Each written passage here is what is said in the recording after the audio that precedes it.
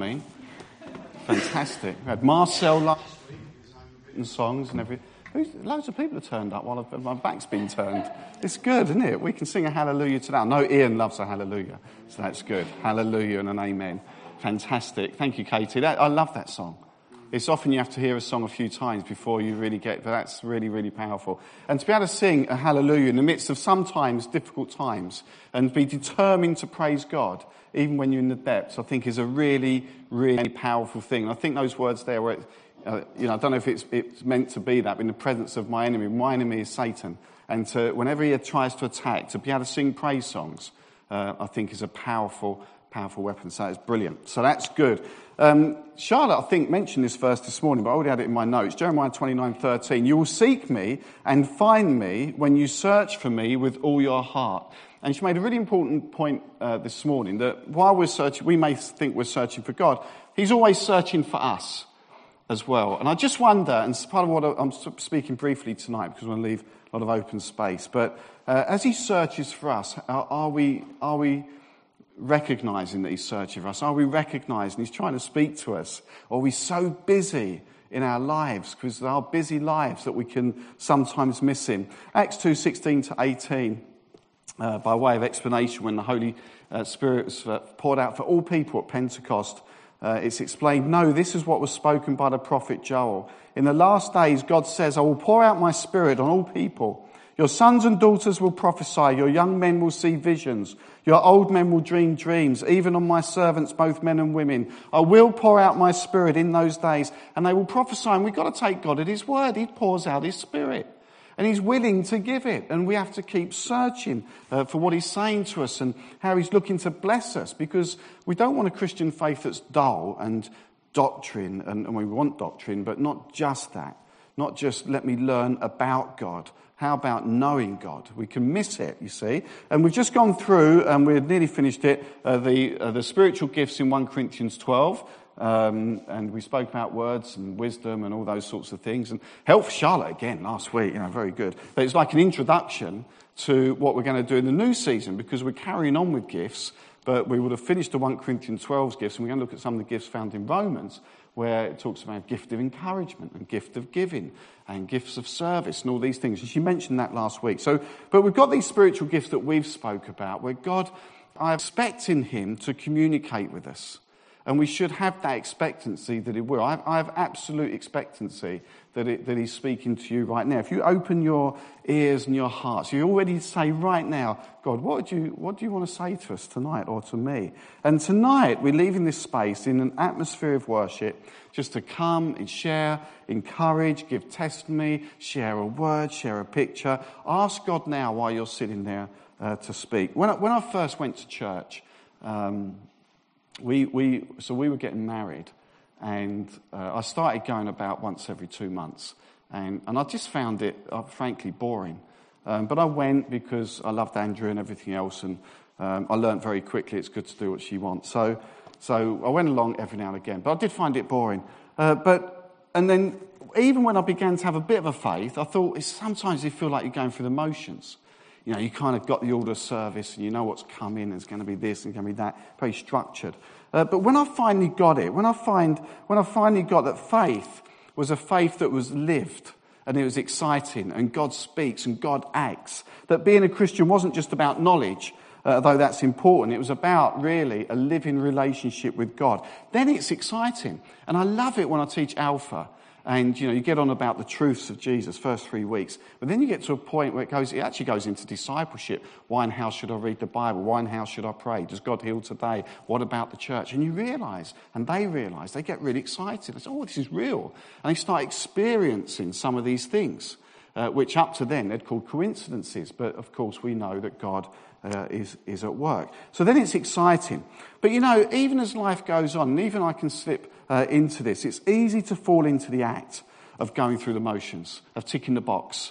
I better do my devotional. Well, I need to do it quickly because I've got things to do, or I'm going to get to church because, people might notice I'm away, or whatever it is.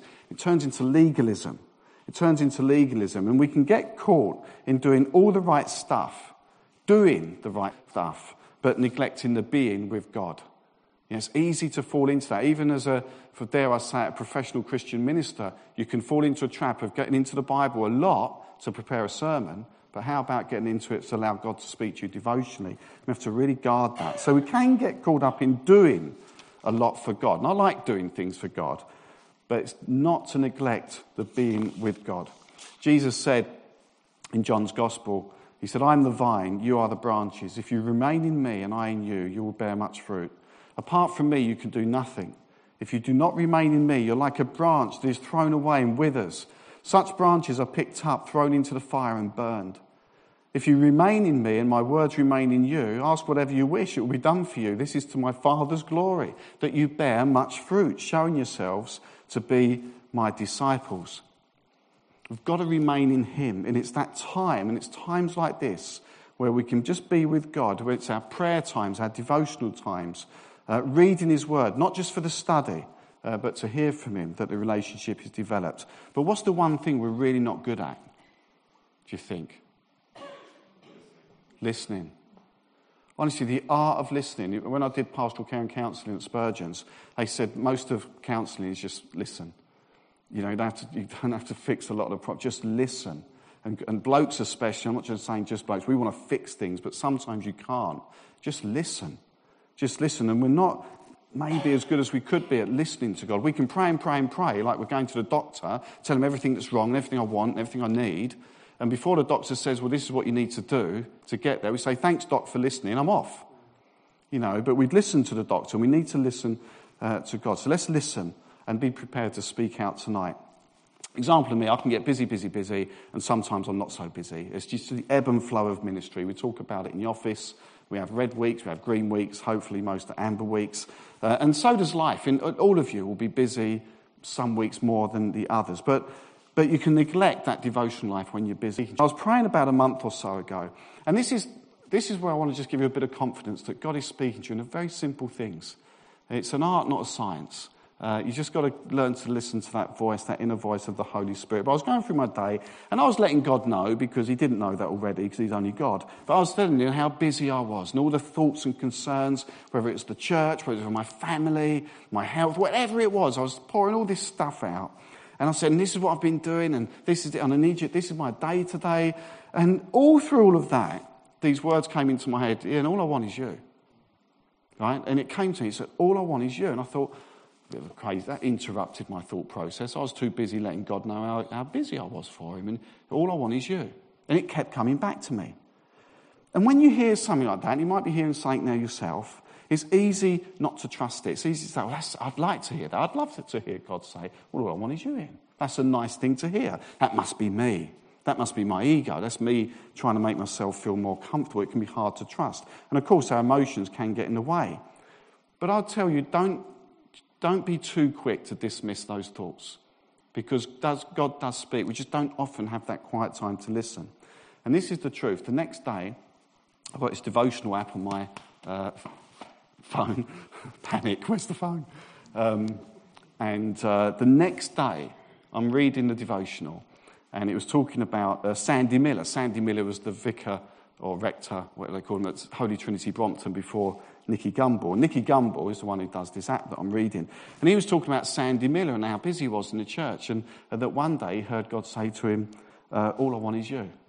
And it was the day after. And I thought, that's amazing. And it impacted me so much, I went on Amazon and I bought the book, All I Want Is You. And I thought, that's great. And I started reading it. It's only a little passage, easy book for me to read, because each chapter takes about 20 seconds. But they're all his snippets that he learnt through ministry. Very simple way. I could have dismissed that, all I want is you. But what it was telling, what God was saying was, Ian, it's great that you do all the work, it's great that you're doing all these things, but don't forget that that's all good, but what I want is you. Don't lose your first love. I want your heart. I want your heart. And I think that's what he wants from all of us. All he wants is you. Really. He wants your heart. He wants your devotion. The other stuff is important, but nothing is as important as that fact. And part of that is having a relationship with him. And to finish, I've got a story in the Bible, a factual story, of how you can miss what's going on, but you might need some direction. But be open that God is speaking to you. And you can say, the thing that's said at the end, which will become apparent. And I'm going to hand back to Katie. And what I want to say to you is that any point, we're going to go just to worship now and prayer and whatever else we feel led to do. But if you feel you've got something to share, or a word, or a picture, or just testimony, we're sitting at the front, or there's elders around, just go and speak to them, and I'm sure it'll be appropriate. Come up and share it. What we don't want to do is we're going to have 5 minutes of sharing now and have the awkward silence. And then someone might feel, I better do it because no one's doing it. Just if you feel God is speaking, but trust it. A thought will come in. The times I've sat there and a verse has come in, I thought, that's an obvious one, it's my favourite verse, or whatever it is. And basically, I've got so many favourite verses, it doesn't really matter. And then someone else speaks it, and you think, I had that, and I missed it. Just go with it. It's amazing what God does. But listen to this. This is the call of Samuel. You'll know it. The boy Samuel ministered before the Lord under Eli, and in those days the word of the Lord was rare. There were not many visions. One night Eli, whose eyes were becoming so weak that he could barely see, was lying down in his usual place. The lamp of God had not yet gone out, and Samuel was lying down in the house of the Lord where the ark of God was. Then the Lord called Samuel. Samuel answered, "Here I am." And he ran to Eli. So he didn't recognize that still voice of God. He said, "Here I am. You called me." But Eli said, "I did not call. Go back and lie down." So he went and lay down. Again, the Lord called Samuel. And Samuel got up and went to Eli and said, "Here I am. You called me." "My son," Eli said, "I did not call. Go back and lie down." Now Samuel did not yet know the Lord. The word of the Lord had not yet been revealed to him. A third time the Lord called Samuel. And Samuel got up and went to Eli and said, "Here I am. You called me." Then Eli realized that the Lord was calling the boy. So Eli told Samuel, "Go and lie down, and if he calls you, say, 'Speak, Lord, for your servant is listening.'" So Samuel went and lay down in his place. The Lord came and stood there, calling as at the other time, "Samuel, Samuel." And then Samuel said, "Speak, for your servant is listening." And I think we should be a people who are bold, especially when this is a safe place, and God is here, and God dwells within you. That's an amazing fact. And I think we should be bold and say, "Speak, Lord, your servants are listening." And so pray that prayer. And as Katie comes back now and leads us, speak, ask God to speak. And if you have something, share it and don't be afraid. As I say, we're seated around, just come see one of us. And otherwise, we're just going to worship God. But I do believe he'll speak to us in that worship. So speak, Lord, your servants are listening. Summing the whole evening up, which I think we mentioned a while ago. Was it you that said? And I read something recently where someone put on their shoe, literally trust and obey. They literally wrote it on their shoe. So every time they did a step, it was trust and obey. And, where it's Liz looking back and seeing, and recognising God was there in the past and he's there in the future. Beryl coming tonight, it sounds like you had a really rough day and you've come and been so open and honest, and which I really appreciate. And choosing to worship even when not feeling with it. That's trusting and obeying. And then hearing the first song, which confirms it was right that he was here. Whereas Ian taking authority in that situation, and then God honouring that because you said you had a rise of faith. And then, smashing that Buddha to pieces. Fantastic. And Gary straight away said to me, "I'm reading about this now, taking authority."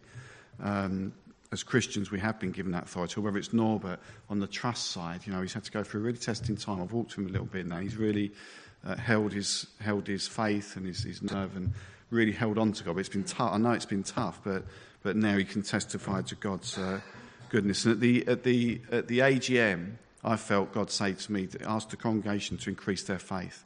And have more faith, believe more for God. And I think an evening like tonight helps us in that, when you hear testimony and you hear these things, and about taking authority and about knowing that you've got that already. Jesus sent them out, didn't he? And they cast out demons in his name and healed people, and they came back. And he said, don't rejoice in that. Rejoice, your name is written in the book of life in Luke 10.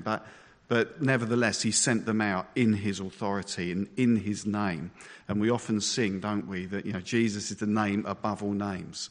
And I often say that in ministry situations, this was said, and so don't worry about that. Jesus' name is above all names. It's the one. That's why it gets attacked so much. He is the name above all names. And everyone in this room, as a Christian, can go out and minister in his name. And, yes and amen to that, because Gary's right. That's how you get communities changed and nations changed. And we've had a young guy, severely ill in hospital, got beaten up outside Reeds last night. Really, someone's been arrested for it. And, stuff goes on in our town as much as any others. And actually, we have the answer in Christ. And we can go and claim that street. We can go and claim things for Christ, for the church, because we minister in his name. We're not calling on our name, it's because of him. And we've got that authority. So that's just, that's me, that's my offer, that summing that up. I think God's just asked us to increase our faith and go out in his name. Christians, we bear his name, we're called Christians. Go out and minister in his name and expect. So, you should close in some worship and